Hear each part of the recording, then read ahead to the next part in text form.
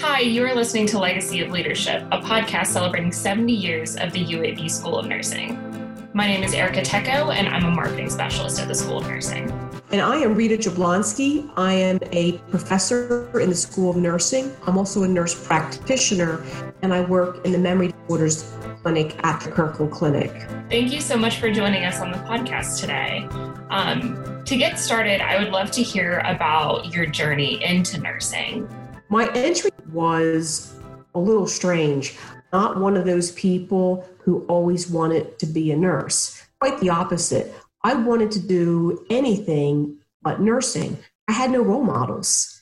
Everyone in my family was either a stay-at-home mom or perhaps a teacher. So as for female role models, I really had no role model that had gone to college. So I had decided somewhere in adolescence that I was going to go to college because to me, education seemed the way to get out of my neighborhood. I was convinced I was going to apply to a local college and study music.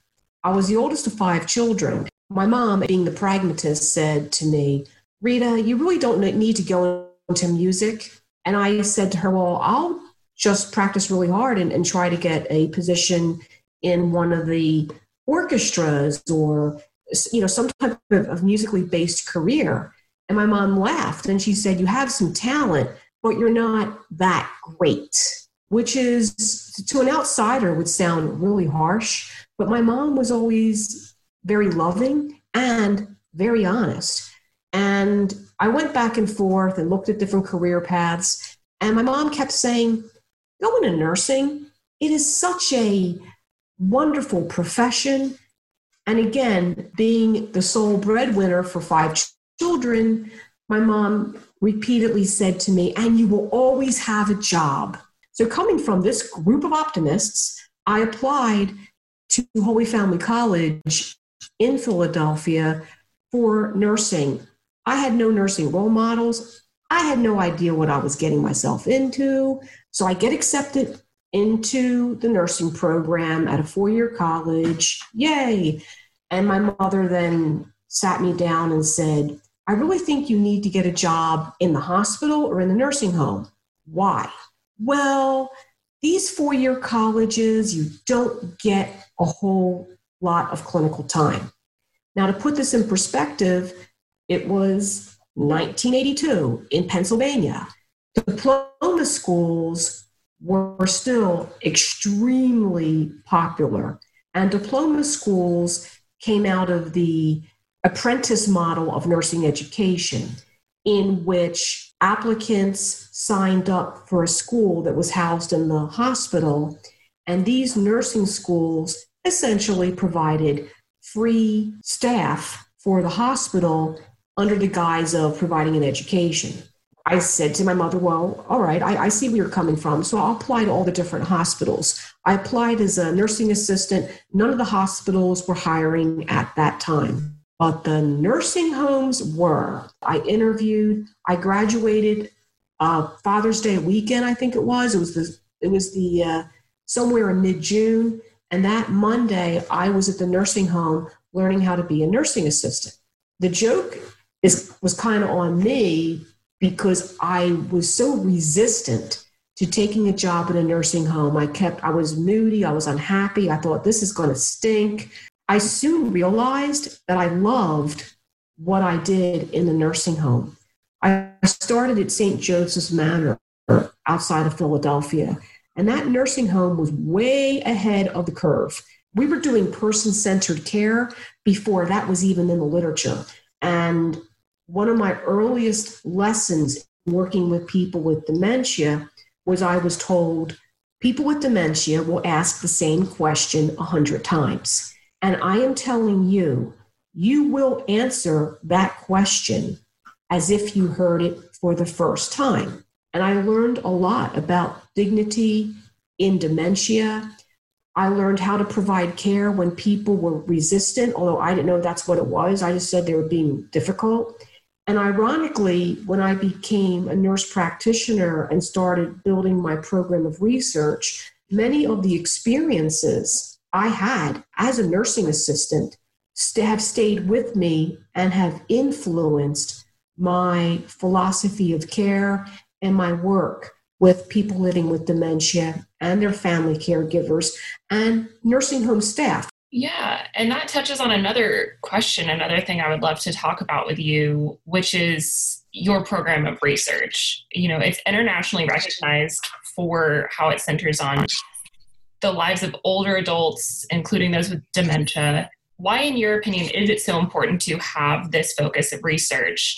And also, how have you seen the field of dementia research and dementia care change and develop throughout your career? Great questions. I'd like to take the second one first. When I started out as a nursing assistant, our understanding of dementia had a more cardiovascular component. People had heart disease, they had hardening of the arteries, and that caused parts of the brain to I would say, go offline or to wither away because those parts of the brain weren't fed oxygen from the blood vessels. Research at that time was based on, hey, let's reorient the person with dementia. Let's bring them back into our world. If we give these individuals enough verbal and visual cues, we can make them okay. You would go into patients' rooms and there would be literal notes taped all over the room. This is you and your husband. These are the 5 grandkids. Now, to be fair, in earlier stages of mild dementia, depending on the type, those types of cues are okay. But in the nursing home environment where our residents were more moderately impaired, telling people over and over again, today is August 5th and you are at St. Joseph's Manor, that doesn't work. So I recall vividly, so it was 2 o'clock in the morning, I was working 11 to 7, and I had a resident who kept yelling out and climbing out of her bed because she had to go to work. She had to go to work. She had to catch the train. And I stood there parroting what I was taught. Yes, Mrs. Smith, it is 2 o'clock in the morning. You are at St. Joseph's Manor. Well, the more I was reorienting the woman, I was really arguing with her. It wasn't making sense, and I was escalating the behavior. I must have been creating a racket because the nursing assistant who was working with me comes flying into the room, literally pushes me out of the way, holds the lady's hands gently and says, "It's okay, Beth. I know you have to get to work. I'll wake you up in time to catch the train." The resident, Miss Beth, she smiled, went right back to sleep, and slept through the night. So that seared my memory. And that's when I first realized, the so-called research and the knowledge I'm getting from school doesn't fit my clinical reality. There's a disconnect. And that, I think, sparked the flame that turned into me evolving into a researcher. Because as a researcher, I use research to solve problems that I encounter as a nurse clinician. So fast forward, I had obtained a master's degree, and then I obtained a postmaster's as a nurse practitioner, and I was hired as a full-time clinical faculty member. So I was predominantly teaching, but our faculty was so small that I interacted with our researchers every day. Dr. Cindy Monroe and Dr. Mary Jo Grapp were 2 researchers that I co-taught with, and I was in the same department. So I was watching what they were doing and listening to their discussions about putting in grants and designing studies.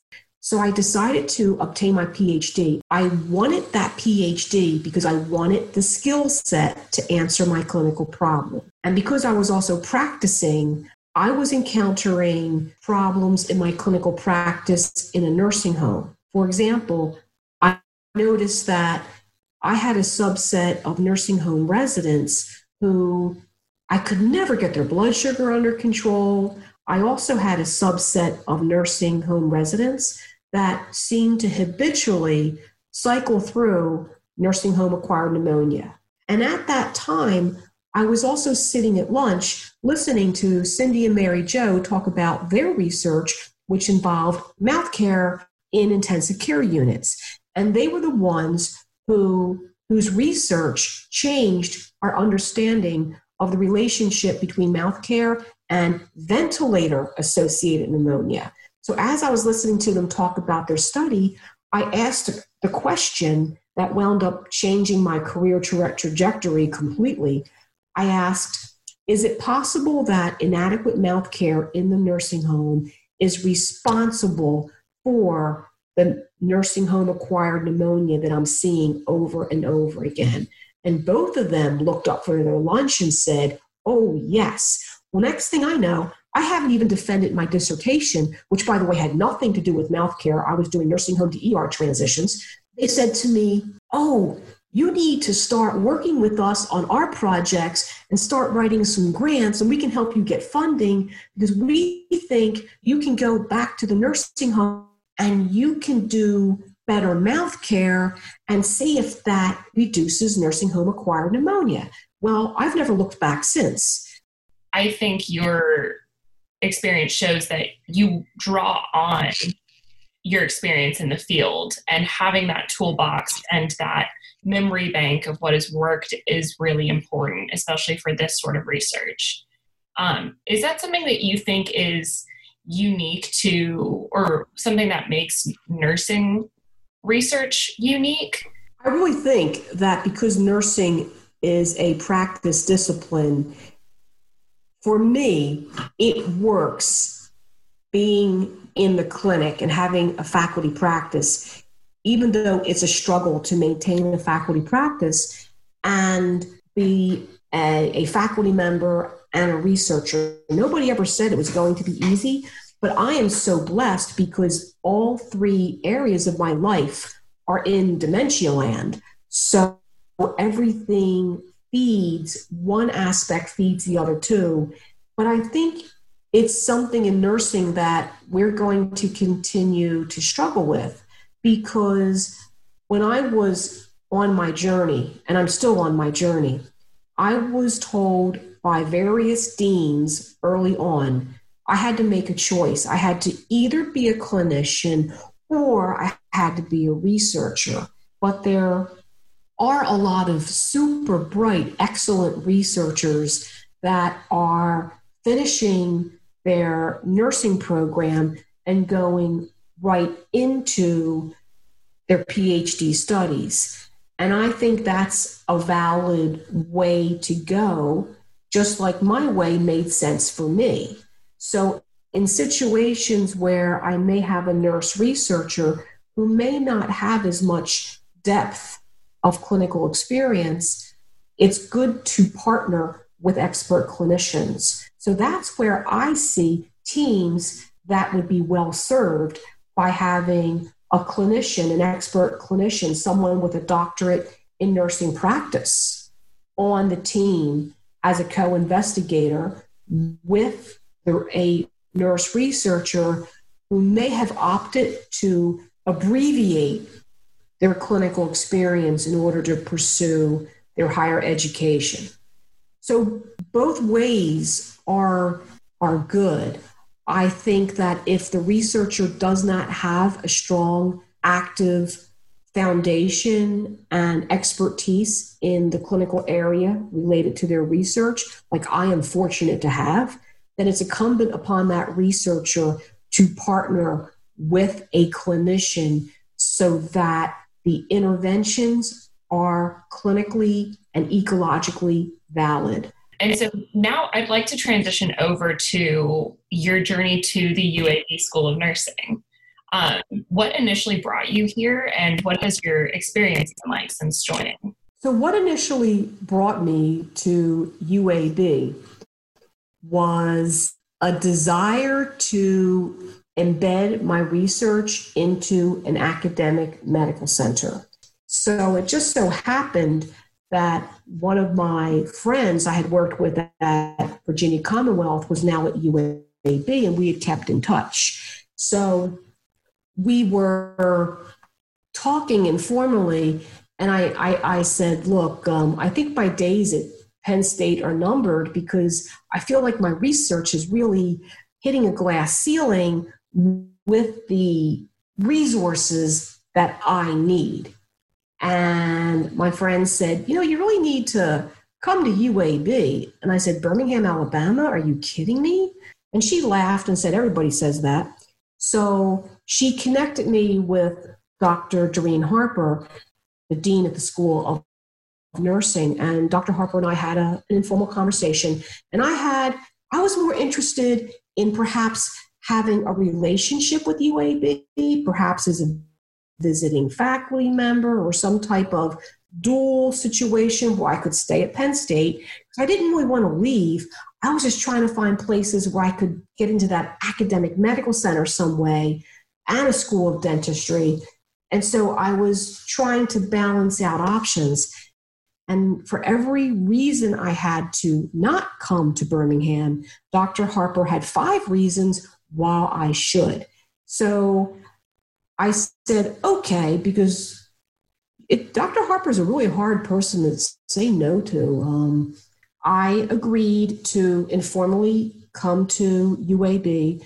And as I toured the facilities, spoke to the faculty, looked at their opportunities online, I realized, this could really be a great place for my research and for my research to grow and for me to grow as a faculty member, as a leader in academic administration at some point. The opportunities were boundless. And so I would love to hear your perspective on what do you see as the future of nursing? And are there any things that you see changing or developing in the field moving forward? Yes. Right now, a group of my colleagues and I are making history because we are developing a postmaster's certificate in, we're calling it neurology nursing, but our focus is on cognitive and movement disorders, memory and movement disorders. And the reason for that is our nurse practitioner curriculum, or rather curricula, are so packed. There's so much that our nurse practitioner adult gero students need to have, that knowledge about the different types of dementias, how to support family caregivers, appropriate and inappropriate pharmacotherapy, that is not really addressed in our curriculum, nor is it really well addressed in many programs. So we are putting together a 15-credit postmaster's program that students who are currently in the adult gero will be able to cherry pick which classes they wanted to have. Students in the PhD program who want more in-depth knowledge about neuroanatomy and physiology or diagnostics or even management of behaviors, both from a drug and undrug perspective, they can take these courses. We're also designing them to be interprofessional so that our colleagues outside of nursing can send students, graduate students, into these classes. Because here's the thing. Right now, in Alabama, there are 96,000 people with a dementia diagnosis. So as a result, the Memory Disorders Clinic we literally have a year wait list. And waiting a year is really not a fun option. And there's not enough neurologists, period, or enough neurologists who specialize in memory disorders to address this need. So nurse practitioners are in a awesome position to obtain this extra focused education and training in order to be deployed in primary care settings where they can assist with the diagnostic workup and even the management, reserving unusual or very complicated cases for memory disorders clinic, which is the new model going forward. That is why at UAB, we're getting ahead of the curve with the development and rollout of this educational program. We also need to get more of it into the undergraduate curriculum, because when I have honor students who work with my research team, I allow them to shadow me at the Kirkland Clinic, and they are blown away by what we do and how I handle behaviors to help family caregivers. Part of UAB School of Nursing's leadership is to address the care needs of people living with dementia, family carers, and also to ultimately develop dementia-friendly practices as part of one's nursing practice. We all need to be ready. Yeah, those are such great points. And it is exciting to hear about the ways that the School of Nursing is working to lead the way in developing these programs and preparing our nurses. Well, those are all of the questions that I had for you today. But I just wanted to thank you again for joining me on the podcast and for sharing a little bit about your experience and research with us. Well, thank you. I appreciate it. Thanks for listening to Legacy of Leadership, a podcast celebrating 70 years of the UAB School of Nursing. Want more from the UAB School of Nursing? Follow us on Instagram and Twitter at UABSON or on Facebook at UAB School of Nursing. Don't forget to leave us a rating and review on iTunes and subscribe wherever you get your podcasts.